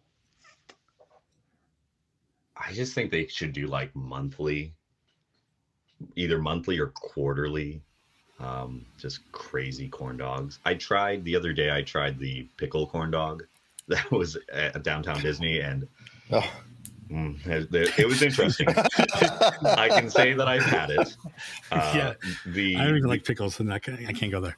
Yeah, deep frying a pickle with a hot dog in it just toughens the pickle. Sure. And it was tasty, but also if I'm going to have a deep fried pickle, I'm just going to have a deep fried pickle spear from Carnation, which is tops. It's so good. Corn Dog Castle. I don't think Corn Dog Castle is one of those things from DCA 1.0 that I think just hit the mark from day one. Yeah. But I think I would just adjust the menu. I might get rid of the deep fried cheese because that's not a corn dog. I do like the cheese, but it's a bit much. Like make it smaller, or like put the hot dog inside that with the cheese around it, maybe. Yeah. Or like make chili inside of it or something, like that'd be awesome. But the cheese by itself is a bit much. Yeah. That's probably what I'd go with. Yeah. Okay, Steve, you're up. Yes. Okay. You get Disneyland. Nope. Okay. California Adventure. Oh. It changed right at the last minute. All right. Change everything. It's already been there. Monsters, Inc. Oh, wow. Put it somewhere else in the park. Well, I mean, that may be happening. Well, at least, Yeah. That land might convert that into... The ride is okay. I mean, they just went over, what was that? The limo. Superstar limo, yeah. I'd put it somewhere else. I don't know where. Somewhere in Pixar Pier somewhere. In the water, so no one can get to it. Yeah. I mean, it's okay. It's an okay ride, but it's nothing special. Yeah. It's nothing. What's weird is I rather ride Winnie the Pooh than Monsters Inc. All right, your turn. Oh, no. Yes, Disneyland. Oh, you get it. Just like we all getting California Adventure. Monorail. Oh, there you go. Okay. Well, this one's easy because I've talked about this how many times. Yeah. Make it actually like at Disney World, where it can travel and drop you off in different places. Hence, across the street, which eventually, if that Eastern Gateway becomes something, have it somehow go to the Toy Story parking lot and have it come back, have it stop in DCA, you know, all that stuff. Make it longer and actually shorten it inside Disneyland so you can have that back section. You don't need that going around there. Yeah, it would be so neat to see a monorail going through Anaheim. Like, I just think that to me was like my vision of the future of like monorails. Yeah. I mean, they could have it go across to the convention center and then come back around, and there's tons of things you do. Yeah. Probably not even cost that much money. Get it to Arctic. Yeah, to the stadium. Yeah. Go to Angel Stadium and come back. Yeah. Oh, gosh, that would be so great. The Angel line. Yeah. Yeah. Gosh, it'd be so cool. Yeah. All right. We're going to go one more time. All right.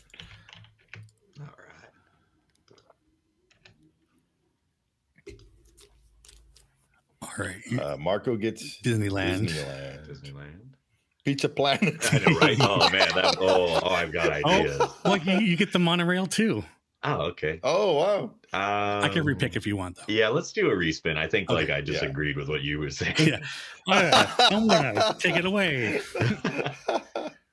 Well, now you get the canal boats. Canal boats. Ooh, boy. Storybook storybook canal Yes. boats. Oh, gosh. Yeah. Man, you know, like I think what they've added is pretty good. Like they've updated some things. Oh man, I don't know. I think the only thing I've ever wanted to do in the canal boats is I would love to just wade through that, you know, and just like look at it up close, because that was the thing I always loved when I was younger. I was like, I want to look at it closer and see all the details. Yeah. No, sorry, got it. Storybook canal boats in Disneyland Paris have Chernabog. Bring that. What's that? Chernabog's the big devil guy from Fantasia, and he's like, they have that model of him like on top of Bald Mountain. Bring that into Disneyland. Wow. I'll send you a picture, Jason. Yeah. That's I don't think I've ever seen that. I would like to see more. Like, I already know what Jason's gonna say. What? You're gonna say have the narrator be more like Jungle Cruise. Ooh, that's pretty good. Well, no, I would like to see more stuff besides just the buildings, like little animated characters or something like coming in and out, or like, I don't know. There's tons of stuff you could do there. But so this place, Storybook Land reminds me of.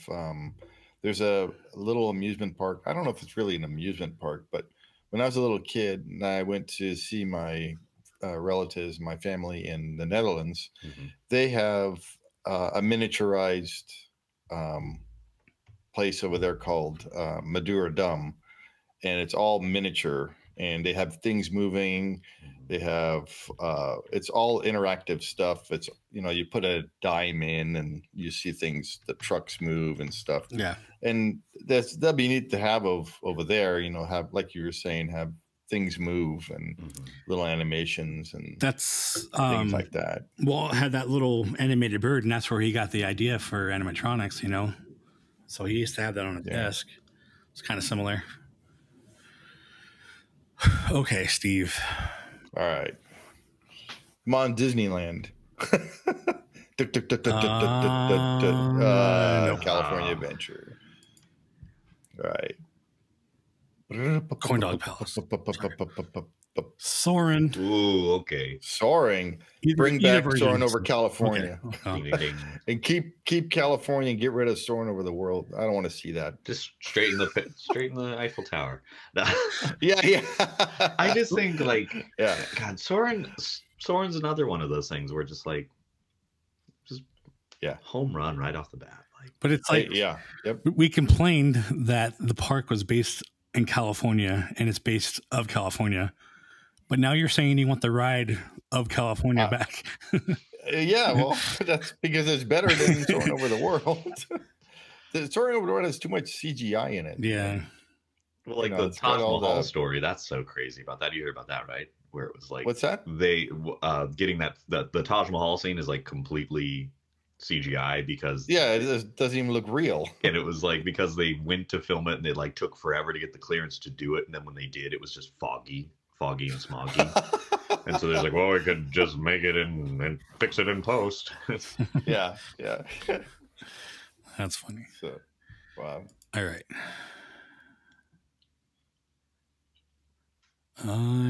Get Disneyland again. Disneyland. I gotta add my special effects. Oh, come on. Okay. Oh, there you go. Okay. Well, I mean, I think I mentioned this before too. Just bring back innovations. Do it better. Change it out every once in a while, so it's not the same old boring stuff. But they had the House of the Future. Well, yeah. But I mean, you can do so many different things in there. Oh yeah. If you did it right and you had interactive things, people to try and whatever. I would just bring that back, but just do it better. That's where I would put Pizza Planet, honestly. Put like the arcade in there. Yeah. Well, I mean, if you're gonna do arcade, you can do Flynn's Arcade and make my thing is make Tomorrowland by day, retro Tomorrowland, and by night make it Tron. That would be pretty cool. So everything is like outlined, and then you can bring back Flynn's Arcade and People Movers upgraded with the new Tron stuff, and even Autopia, you can make it to the light runners, the cars, So yeah, I have a whole video on that, but that'd be cool. All right, that was kind of cool. Yeah. So get rid of that. So now is the time we get into the news. Now's the time we say goodbye. I'll come back. We can do other updates and stuff. This was fun. I like that. That was a lot of fun. So, all right, cool. So then we will catch you later. And thank you, Marco. Yeah, thank you for being our number 2. But yeah, hopefully, when you get your next car running, we'll I'll let you know for sure. Yeah. Hopefully, like in the next month, we'll have some stuff like kind of ironed out with the truck, and we'll have a better sense of like when you get your goofy thing going. Yeah. When you make your goofy car, I will give you this. Okay? Yeah. Sounds good. Cool. Later. Cool. Thanks, Marco. Bye. See ya. Okay. All right. Next up, let's get into the news.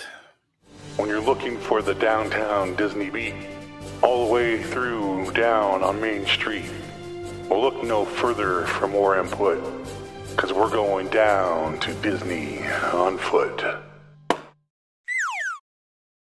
right. And here's the news. Yeah. Obviously, unless you've been living under a rock, Disney versus Florida. Well, governor of Florida, Ron DeSantis. Big mess going on. And, this was just going to come. It was bound to happen. But Disney is now suing them. Basically, it all started. Disney has their political views and didn't support one of his bills that he was trying to get passed. They called the "Don't Say Gay" bill, and Disney is all about woke this, woke that, but support this, support that. So they said stuff that he didn't like, and whatever reason he decided to I'm going to go after Reedy Creek now for some reason. And now Disney's saying like that's unconstitutional. You went after us, even though we're constitutionally allowed to say what we want. And besides him, too, the newer board members that replace Reedy Creek board members are also on this lawsuit. So we'll see how this goes. But I mean, Disney has a pretty valid leg to stand on.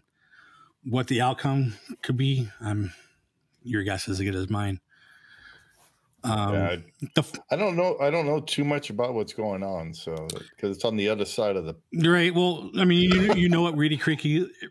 Oh yeah. I do. I knew, for those that don't, it's the basically the governing body that surrounds Disney, like the property that it's actually on.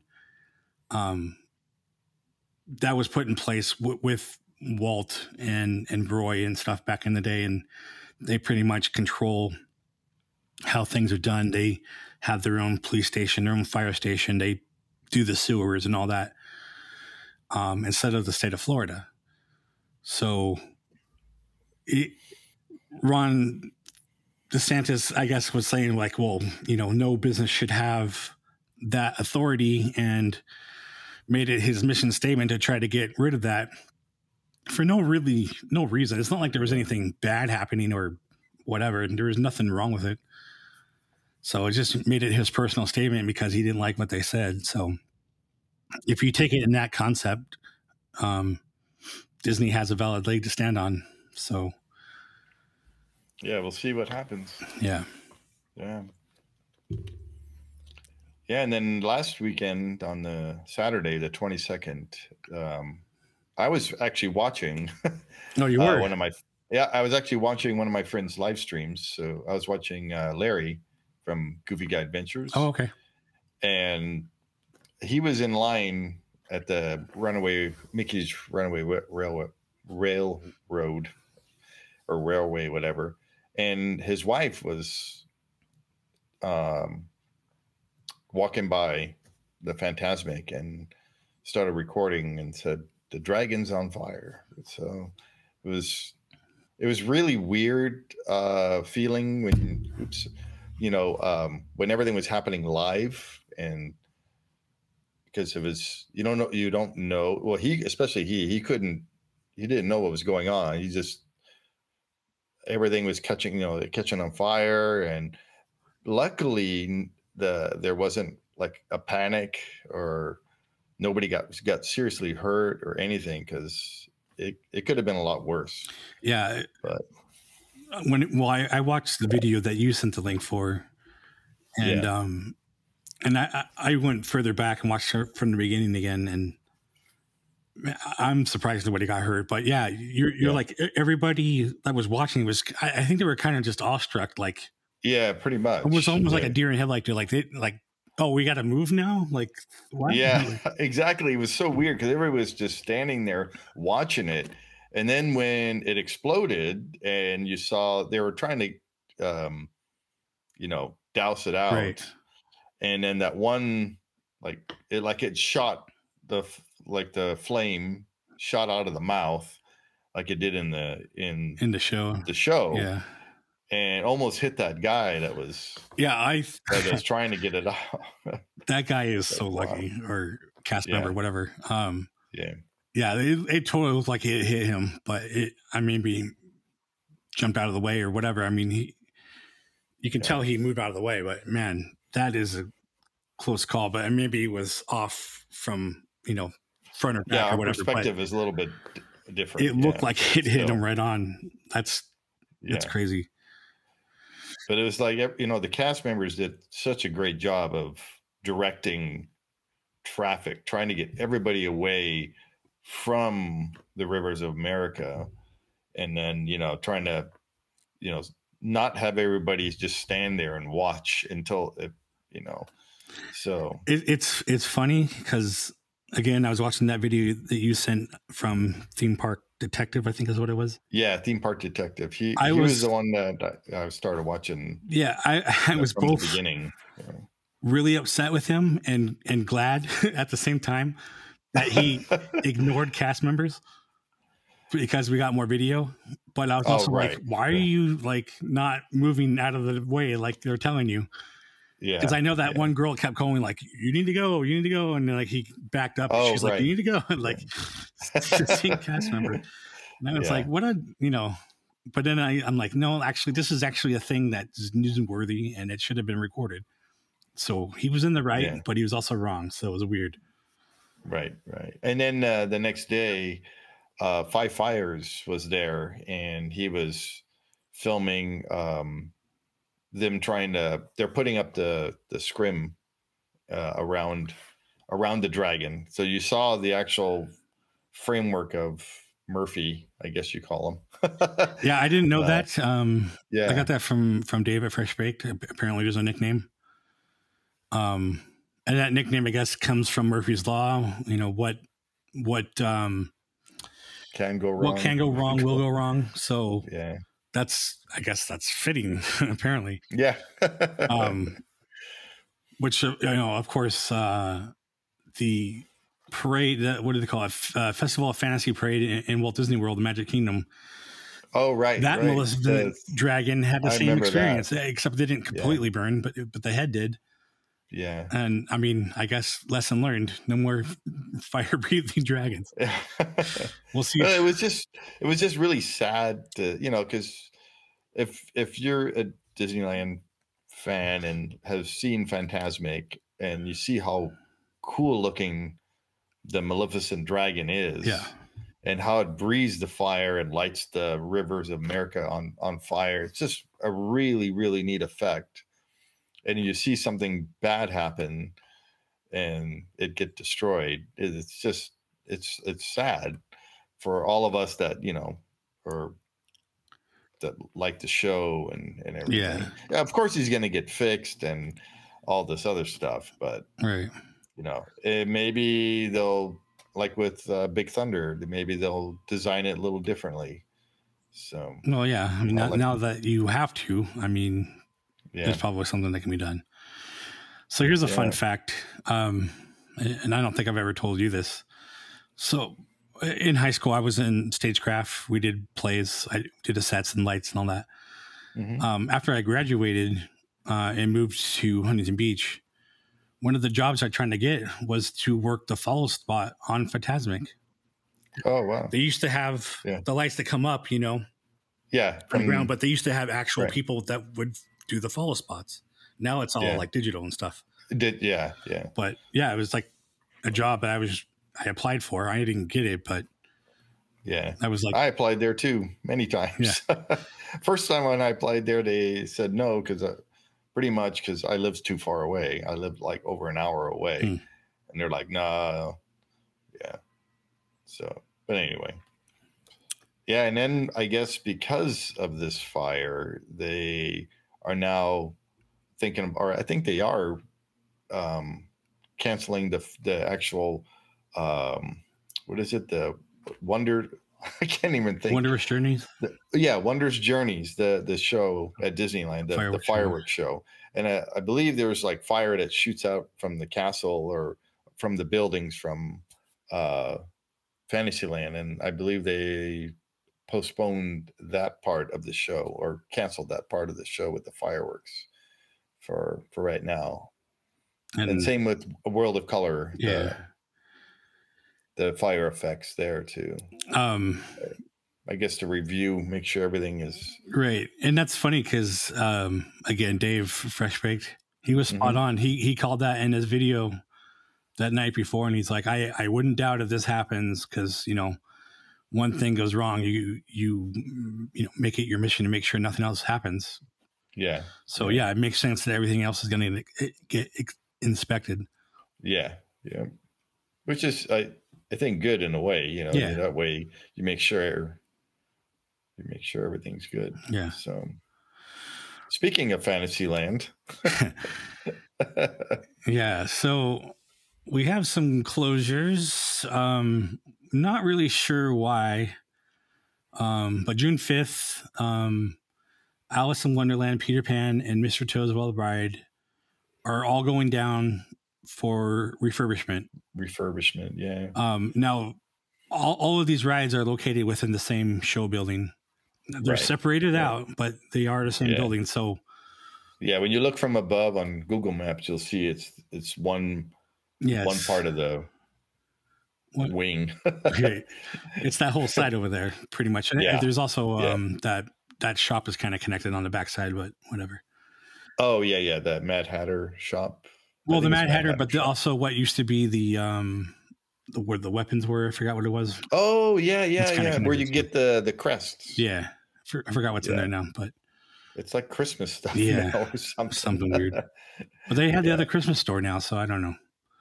Anyway, yeah, I haven't been in there. So. Yeah. I couldn't speculate why you need to close 3 rides unless something is affecting a wall, interior wall that kind of connects all of them, right? Or a roof or something. I mean, that's why else would you shut down all 3 of them at the same time? Unless you're just like saving money, might as well just shut down the whole thing. I don't know.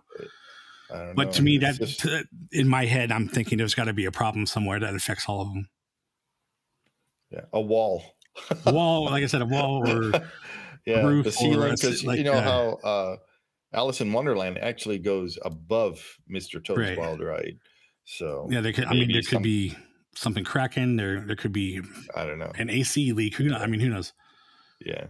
But yeah, so that's kind of weird. But no word yet on how long that's going to take. So no, we'll see what happens.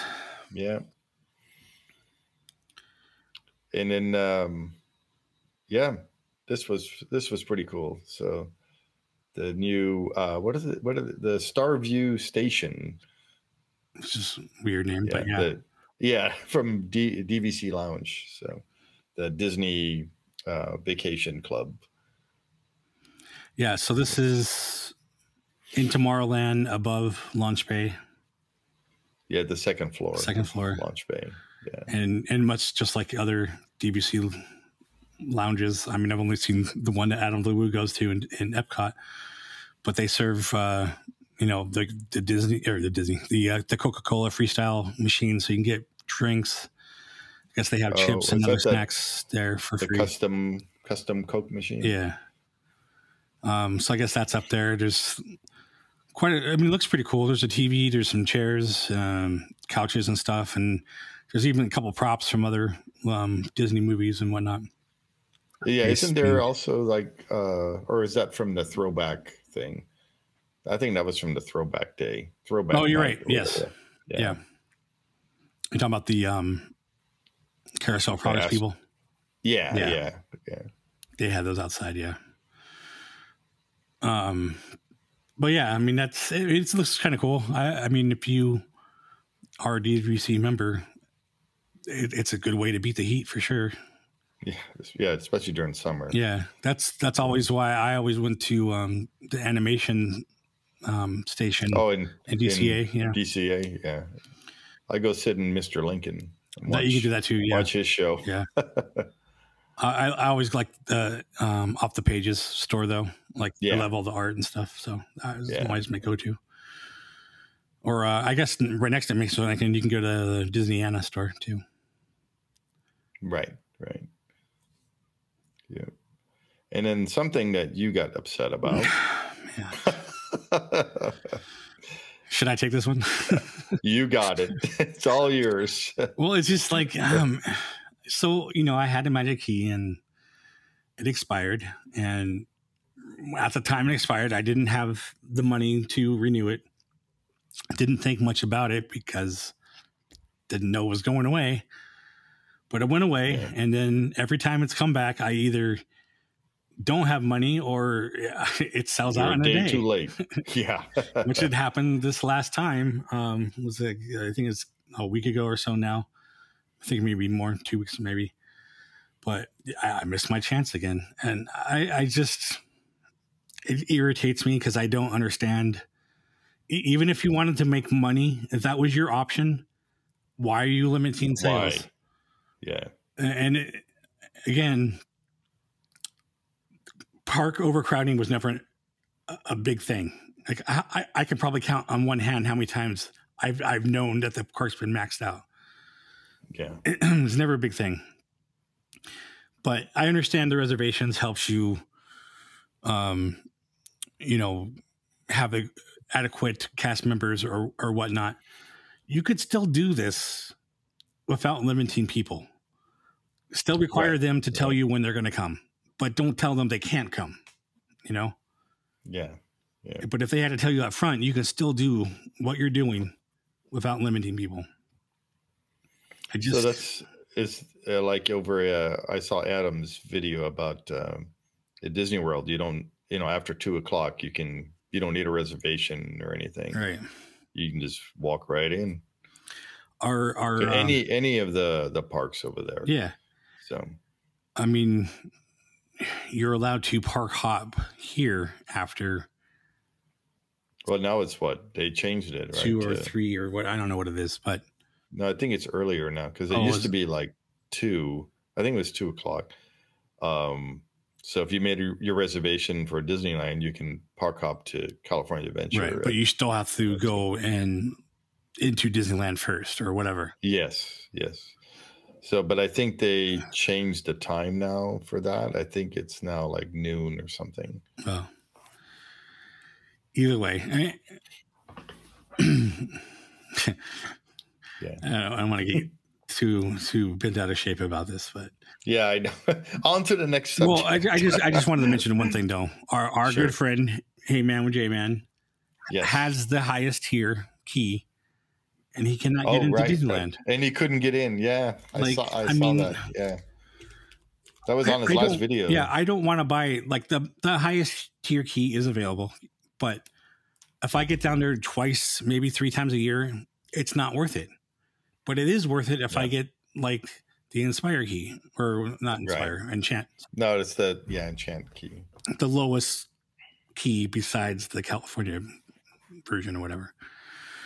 That amount of money makes sense to me. Like I'm willing to spend it. I am not willing to spend more because I don't know if I can get down there that much. But if I did spend that much, I would want to make sure I was able to get down there. That's just irritating. Yes, I know. It's anyway. Rant. It's frustrating, because hey man, I don't know how many times he said that in his video. I couldn't get a reservation. Yeah. I couldn't get a reservation. I don't get it. It's like I don't understand.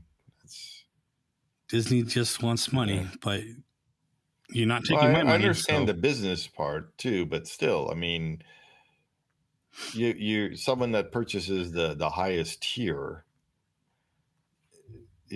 they should be able to go whenever. Yeah. It's crazy. Yeah. Okay, speaking of crazy, 3 new Star Wars movies. I don't know about this. So, all right. Well, if Filoni and Favreau are in it, okay. Yeah. Well, okay. Let me mention the first one. Yeah, go ahead. So, first off, yes, there's 3 movies. Excuse me. It's not a trilogy though. They're standalone movies. Right. I don't know what order they're coming out in, but supposedly the first one should be released December of 2025. That's not confirmed though. It's hypothetical, I guess. Okay. The first movie, again, I don't know order, is said to feature, it is featuring Daisy really coming back as Rey. And it will take place 15 years after The Rise of Skywalker, so the last movie. Oh, right. And it's about her basically rebuilding the Jedi Order. Okay. That sounds pretty cool. Yeah. Everyone is speculating because of the time frame that Grogu from The Mandalorian is still alive.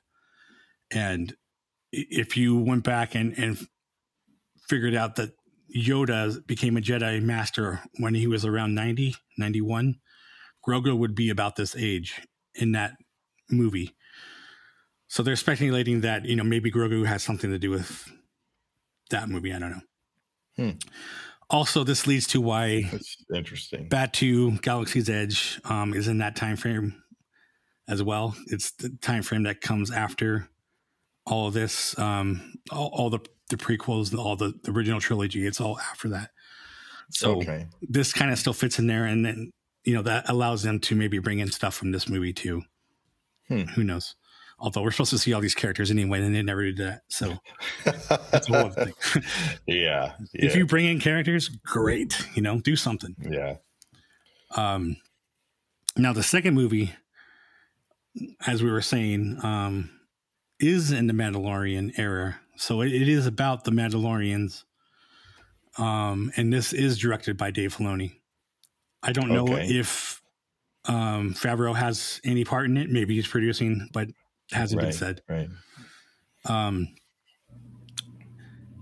Grand Admiral Thrawn from the animated series, was I need to watch those because I don't know anything. I never watched a lot of them. I watched some of them, but he's one of the main villains. Blue-skinned Imperial Admiral, obviously. Yeah. He's actually going to be in the live action Ahsoka Tano series coming up, and I think that comes in August. But they're speculating that he might be the main villain in the Mandalorian movie. So, I guess what they're trying to say is like all these like Book of Boba Fett, Ahsoka, Mandalorian may all come to a head in this movie with Admiral Thrawn. So I don't know. Yeah, sounds pretty cool though. Yeah, I mean, if they can link stuff together, that makes it better. Yeah, definitely. And I mean, you can keep making new characters and go on. So, right. I'm a big Star Wars fan, so I would love to see new stuff. I am too, but I'm more well, you can tell, I guess, but it's more of the older style, right? Not episode 1, 2, or 3, right? But I did like Rogue One, the way they blended everything together to A New Hope. Rogue One was actually one of my favorites. Like out of all of them, not the favorite, but one of them. Right. But the prequels, the one thing I did love, because I'm a big like droid fan, is they had a lot of droids, battle bots and whatnot. So that was kind of cool for me. And of course, the newer ones have BB-8 and. Well, I loved K2SO. I wish they didn't destroy it. That's like pretty much the only time we ever see that type of droid, the K2SO droid. Actually, I think there was in Mandalorian. There was one of them. It could have been. Mando had some cool droids in there too. Yeah, I thought it was funny how they brought the R5 droid. I mean, I love how they made the IG-11. Yes.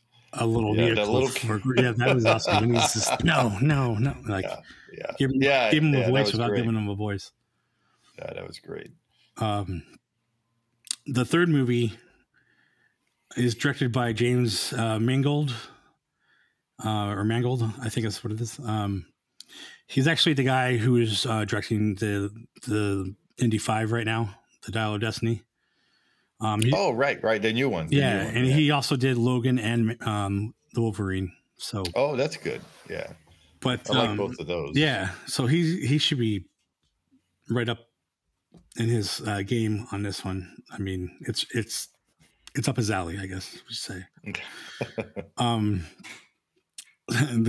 I wrote this one out as it takes place in a galaxy it takes place in a time long time ago. Anyway, meaning it's further than the prequels and all that, because this is the origins of how the Jedi became. Okay, so that should be pretty cool. That should be. Yeah, I forgot who it is. I think it was New Rockstars. That's another YouTube channel. They were making a comment like, I want to see how the first Jedi figured out that they can just get a Kyber crystal and make a lightsaber. Like, how did that come about? Who knows? Maybe we'll see that. So there should be a lot of things in this, like learning the Force the first time and, how that come about. Yeah, how that came about and everything. Yeah. Sounds pretty cool. Yeah. And that about does it for the news. To see that. Yeah. Cool. So we're gonna do this like a monthly thing or bi-monthly or 2 times a month or 1 time a month or Yeah. So I think we said this last time, but for me, I for now anyway, I think a monthly podcast makes sense. Yeah. Especially because we have the other videos that we do. Right. I like how this is going so far. So, if it becomes more popular and we have more free time, meaning we have more subscribers, and it allows us to do more, then maybe we can do it bi-monthly and see how that goes, and then maybe even weekly. Who knows? Yeah. The more free time that we have to spend on this, the more videos we can put out. Yep. Like I was about saying, it's like any channel. This is why subscribers help us, because the more subscribers, the more chance, we become monetized, and that helps support us to not have to work, at least not as much as we do. Well, I think you and I, being woodworkers, we would never just stop. No. We're always going to do that, but maybe the day job could kind of go on the wayside. Who knows? Yeah. But yeah, I think, for now, monthly is pretty good. I do have friends in other podcasts, and I gave some shout outs last time, but I did want to mention my other friend. It's actually, he's a stand-up comedian. He's been doing it for, a few years now. But he started the podcast, and I ran ideas back and forth with him too about our podcast and what we can do and whatnot. But again, he has like a comedy podcast where he talks to some other comedians and other stand-ups that are in local that he knows. It's called the Dumb Podcast, DUM. But yeah, check you guys can go check him out. Yeah. I will put a link in the description for him, and as well as our links, which I will throw down here. You can find us on Instagram at Discovered Magic Podcast, or you can just visit discoveredmagic.com, and that will link you to our Linktree page, where basically spreads off to all our other channels, our personal channels, and you can even contact us there. And one of the things that you can do there is leave us a voice message if you want your voice heard on our show. If you have an idea, if you have a comment, leave us a voice message and we may play it on the next episode. Yeah. Have some idea that you like to see? Feedback, comments, all of that is welcomed. But if you have a potty mouth, we might not play that, or we might peep it out. But if you keep it decent and you're not hurting their feelings, you might get played. So, by played, I mean like on air. So, I guess that's it for now. You have anything else, Steve? No, I'm good. It was great having Marco on. It was very interesting. I didn't know too much about what he did. There's some things I even learned. I talked to him quite a bit. It was really neat. Yeah. When I first met him, we were going back and forth, but there's a lot of things I didn't know. So it was pretty cool. And all started with a truck. And I will link his things down below, but I will also show it again here. Yeah. And I believe he said he has pizzaplanetruck.com as well. I believe so. Yeah. So cool. Yeah. All right. Alrighty. We were on the same said page. 3 things in the same time. Jinx. Yeah. Yeah. So until next time, I guess that's stupid. I have nothing else to say. Our I need to close it. Stay till next time. All right. Until next time. Discover the magic. Subscribe. Yeah, like, share. Yeah. Till next time. Subscribe, share, comment, like, all that stuff. And let's discover the magic. Magic together. Together. All right. Later. See ya. Wait, what was that? I know.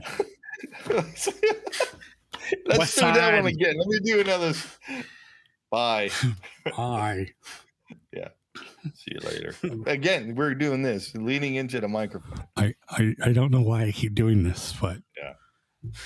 So my voice sounded okay. It's I'm fine, but for some reason I think this sounds better. This sounds way better. End of line.